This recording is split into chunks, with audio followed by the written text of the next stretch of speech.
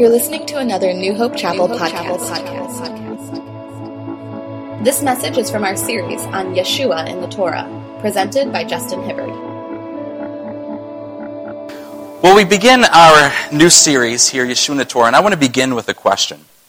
And the question is this: if God is in the business of revealing himself to us, if he desires to let himself known, and sometimes let himself known in his distinct personalities, his persons, the Father, the Son, the Holy Spirit.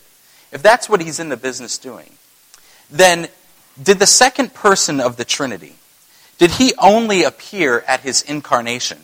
Or did he himself, in his personhood, did he appear before his incarnation?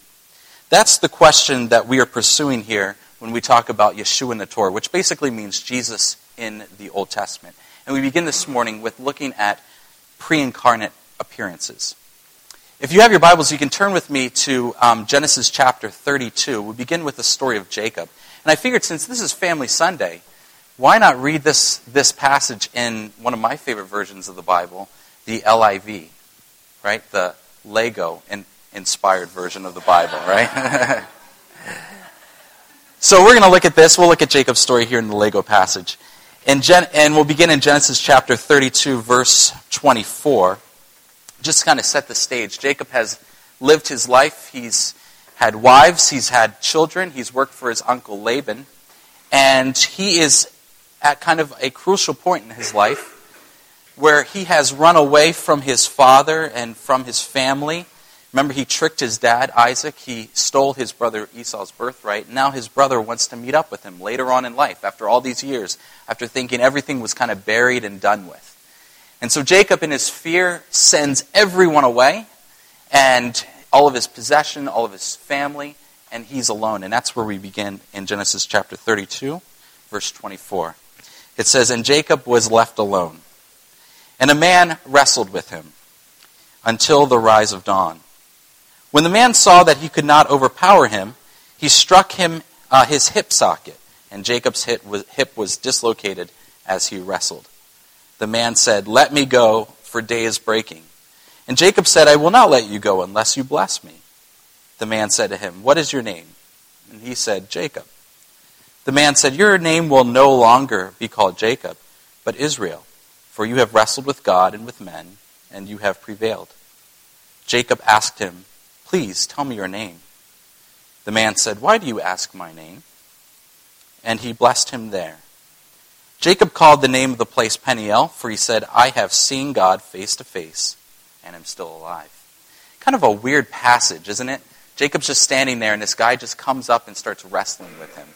And they wrestle for hours. There's no context to that, how that began. "Hi, my name's God. Hi, my name's Jacob. Let's wrestle." I just find it to be one of the strangest passages in Scripture. And there's the wrestling match, and then the hip displacement, and then the blessing, all of that takes place. And then Jacob makes this statement here. He says, "I have seen God face to face, and he's let me live." Well, I take exception to Jacob's statement here, because I read later on in Exodus chapter 33 something that an exchange between God and Moses. Remember, Moses is on the mountain. He wants to see God face to face. And he says, "God, let me see your face." And remember God's response. God says, "No one can see my face and live." And if you recall back when I was talking during Yom Kippur about the mercy seat, I said it's not that God is trying to be mean to Moses. Remember, he wants to make himself known to people. It's not that he's saying, "Moses, I really want nothing to do with you. I don't want you to see me," or anything like that. It's just that God knows that we can't handle, our mortal bodies can't handle the radiance, the glory of God. It would be like us trying to handle uranium or plutonium or something like that. It's just too radiant for us in our feeble mortal existence. We just can't handle it. John seems to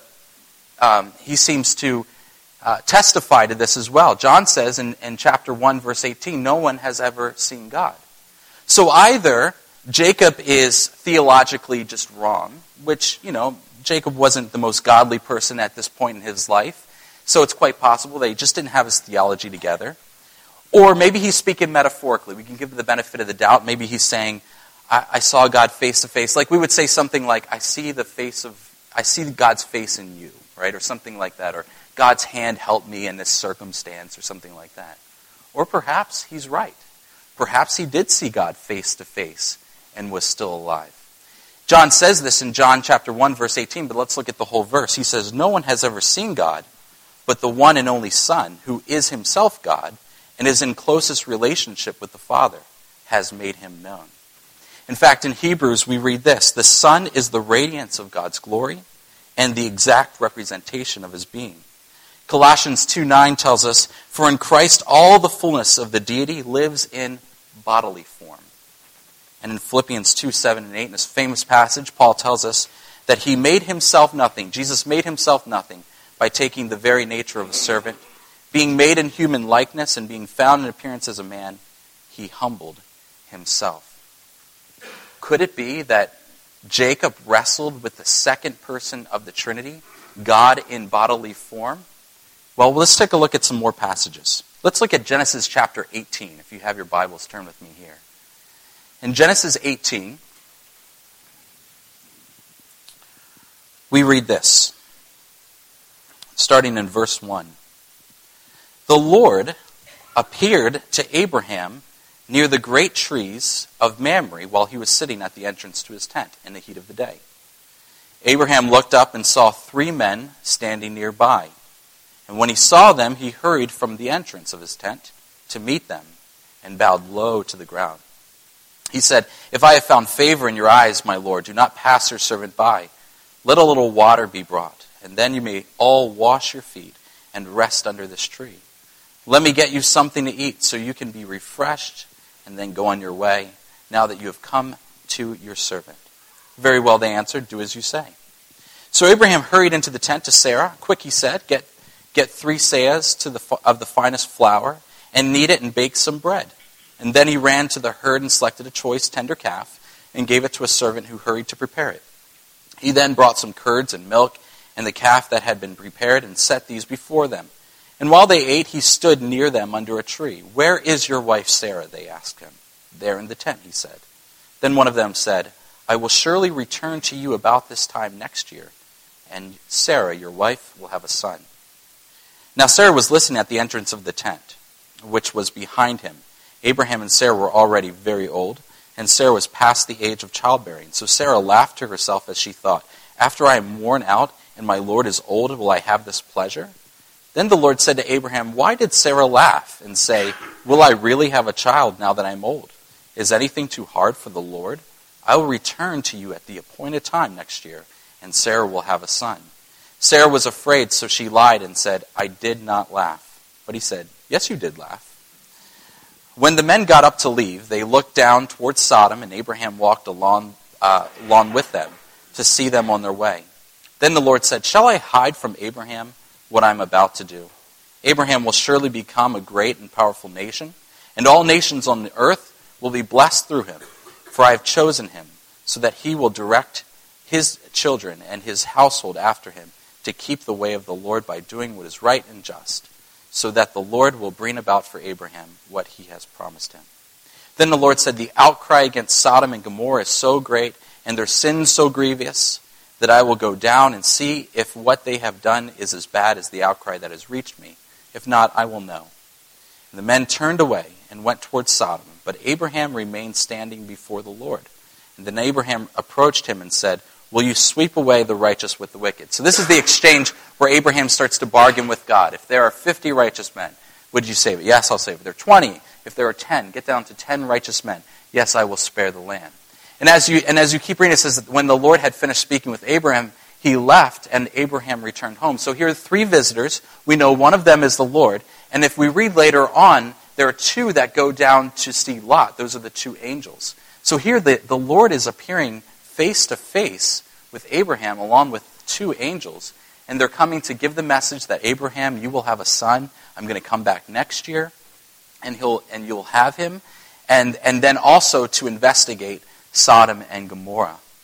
I wonder at what point did Abraham realize that this was the Lord? I mean, we know right away that this is the Lord appearing with Abraham, but I wonder, when did Abraham get clued in?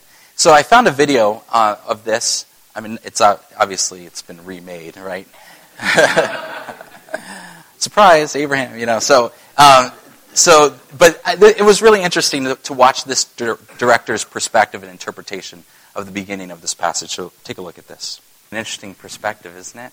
Of course, in that passage, God's face is hidden. It was an interesting interpretation, which we'll talk about in just a minute. But Jesus said, in John chapter 8, he said, your father Abraham, he's talking to the Pharisees, he says, your father Abraham rejoiced to see my day. And they said, how do you know Abraham? You're not even 50 years old. And he said, truly I tell you, before Abraham was, I am. In John 14:7, Jesus tells us that he says that if you really know me, you will know my Father as well. From now on, you do know him and have seen him. And there's something else, because and this is why I'm convinced that this is the second person of the Trinity who visits with these people in the Torah in the Old Testament, is because in John chapter 4, Jesus has a conversation with the woman at the well in Samaria. And he says, God is spirit, and his worshipers must worship in the spirit and in truth. But in this case, he appears before Abraham in bodily form. In fact, Abraham makes him dinner, offers to wash his feet, everything like that. Do you remember what happened after the resurrection? One of the things Jesus did to prove that he was physically resurrected, that he was physically alive, he ate in front of the disciples. He ate so they could see that it wasn't just a ghost, not an apparition. It was really a resurrection of his body and of his soul. Let's take a look, if you will, Joshua chapter 5 will be our last example this morning. One of my favorite passages in the book of Joshua. We begin with verse 13. Now when Joshua was near Jericho, he looked up and saw a man standing in front of him with a drawn sword in the hand.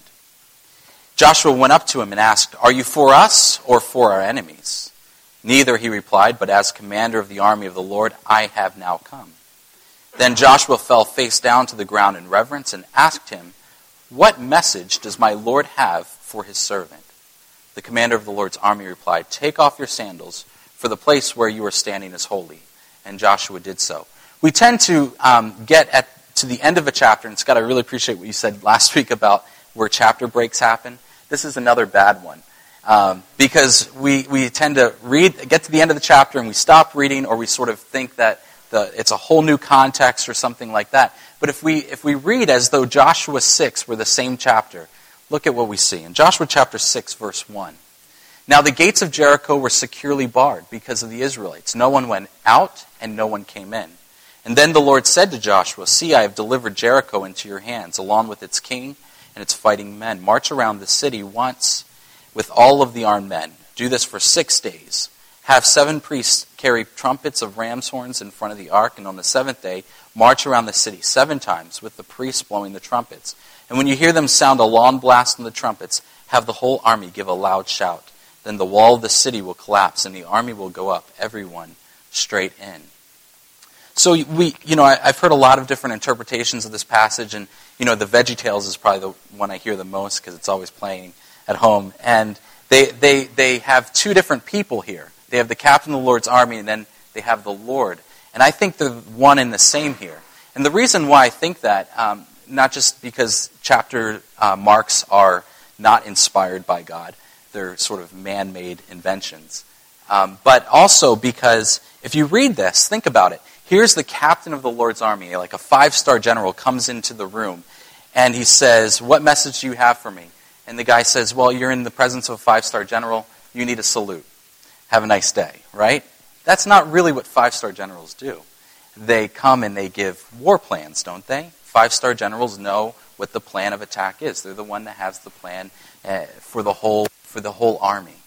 And so that's why I think God here appears as the captain of the Lord's army. And he's come to give Joshua instruction on how to defeat the city of Jericho. And not only that, but it sort of reminds me exactly of the story that Moses experienced there in the wilderness before coming back into Egypt. Remember the burning bush where God says, take off your sandals, you're in holy ground. And then he gives Moses all the instruction on how he's going to go into Egypt and tell Pharaoh to let God's people go. You might say, well, this is all very interesting, Justin. These are really neat appearances that possibly Jesus had in the Old Testament. In fact, you might say, I'm convinced. But what in the world does this have to do with my life? Well, I think there are some important lessons here. And the thing that I want to leave with you is this, is that sometimes, and for good reason, we have trouble reconciling the God of the Old Testament with the God of the New Testament, don't we? The God of the Old Testament is rather harsh, has these bouts of violence and justice and judgment seem to be the things that we think of. And then we look in the New Testament and read about Jesus, and he seems so mild and meek and humble and forgiveness versus justice. And it's tough. I mean, we draw pictures. Kids draw pictures that depict them differently. Artists have drawn pictures that depict them very differently as well. In our minds, we do that too. And you can sort of sympathize with the Jewish people who have rejected Jesus as the Messiah because he seems very different than the God of the Old Testament. So what do we do with this? Well, I think it's important to understand that as difficult as it is, they are the same God. These aren't two different gods here.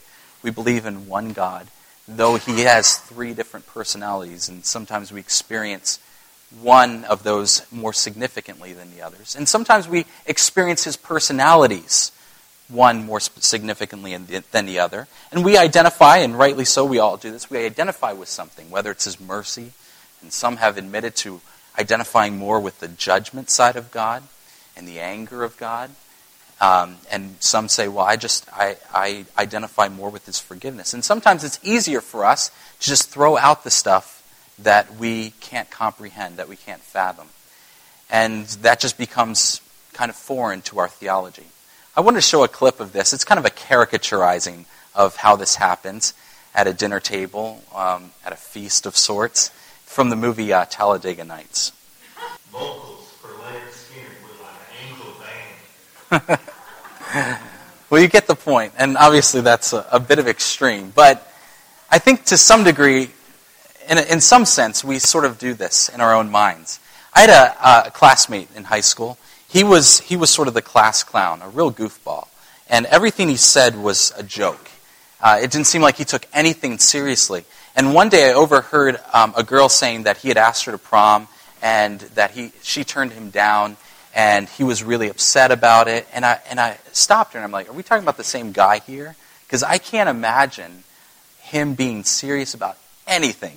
Or was it all just a big joke? No, he was really serious. Well, I just never experienced that other side of him. He never revealed that to me. I never got to know him very well to know that. And in some ways, there are certain personalities that the Lord has that he has sort of hidden from us, and we should be thankful for that. And some that he has revealed more than others. But we have to understand that when we read the Bible and we look at these stories, it's the same Jesus who says to the little children, let them come to me. And it's the same Jesus who reaches down and picks up the woman caught in adultery and says, I don't condemn you, go and sin no more. It's the same Jesus who, when he comes to the temple and sees all of the swindling going on, that he steps aside and he makes a whip with cords, and then he comes back in and whips the people and turns over the money changer tables and opens up the cages and really unleashes a lot of chaos there in the temple courts.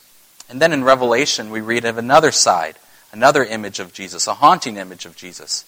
He's riding a horse. His robe is dipped in blood. He's got King of Kings and Lord of Lords written on his thigh. He's got a sword for his mouth.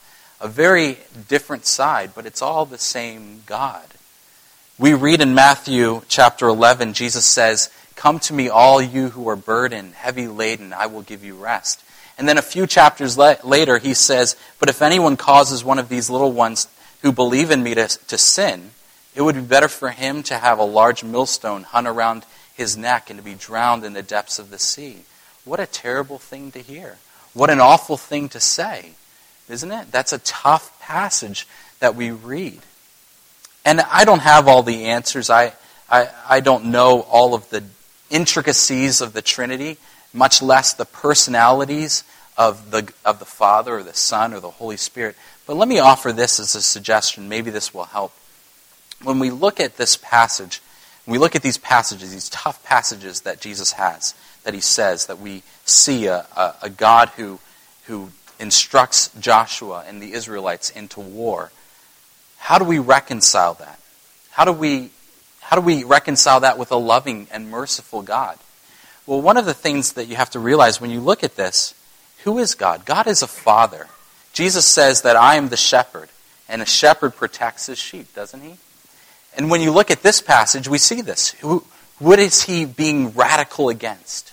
He's being radical against anyone that would harm his children. Anyone who would bring harm to his children, he will step up. We see that in his father figure. He protects Abraham. He wrestles with Jacob. What father doesn't wrestle with their kids, right? He wrestles with Jacob. And even we see him later on, later on in Daniel. Remember Shadrach, Meshach, and Abednego thrown into the fiery furnace? And what does Nebuchadnezzar say? He says, look, I see 4 men, not 3. I see 4 men walking around in the fire, unbound and unharmed. And the 4th looks like the son of the gods. Might this be another instance where Jesus comes to the rescue of his children? No wonder he is called the Lion and the Lamb.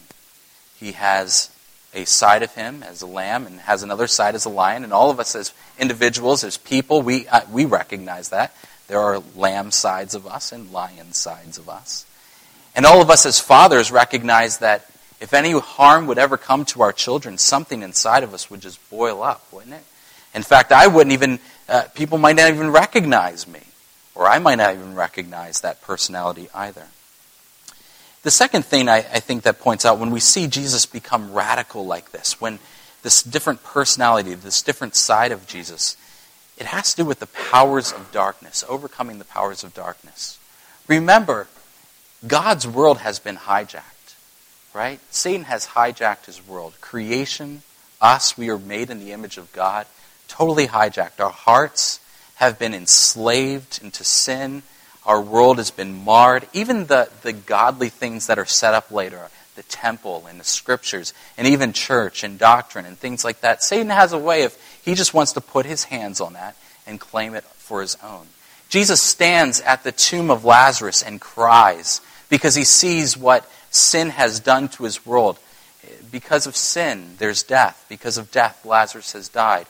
Because of sin and because of confusion, the spirit of confusion, even his friends say, if you had only been here, Jesus, this wouldn't have happened. It's all your fault. And so we become confused and clouded. And I think that makes Jesus angry. It makes him sad, not against us as much as against the powers of darkness that swindle us and take advantage of us and enslave us. And so Jesus goes to great lengths, to radical extremes, to alleviate this problem, to rescue the hearts of men. And that's what we celebrate in Christmas. Jesus coming as a little baby, wrapped in swaddling clothes, laid in a manger. He comes, he sheds off all his equality with God, as Paul puts it, and makes himself into a human being, taking on the form of a human and humbling himself. And humbling himself there in the manger, and then again at the cross. All this radical love for you and for me to free us from the slavery of sin, from the bondage of darkness, and to become and realize that we are children of light. And Jesus is the God of the Old Testament and the God of the New. Thank you for listening to New Hope Chapel's podcast. Located in Arnold, Maryland, New Hope Chapel is a small expression of the much larger body of Christ that spans across the world. We're a group of believers helping each other on our lifelong journeys to become like Jesus. While we have a variety of distinctives that make us a unique church, our main desire is to be God's church, to love Him, follow Him, to learn from Him, to let Him lead us and change our lives. We are His disciples and He is our rabbi. Join us in the story that God is writing called New Hope Chapel. To learn more about our church, visit us at newhopechapel.org or check us out on Facebook /New Hope Chapel MD. Be sure to subscribe to our podcast in iTunes. Music kindly provided by the least of these. Thanks again for listening, and God bless.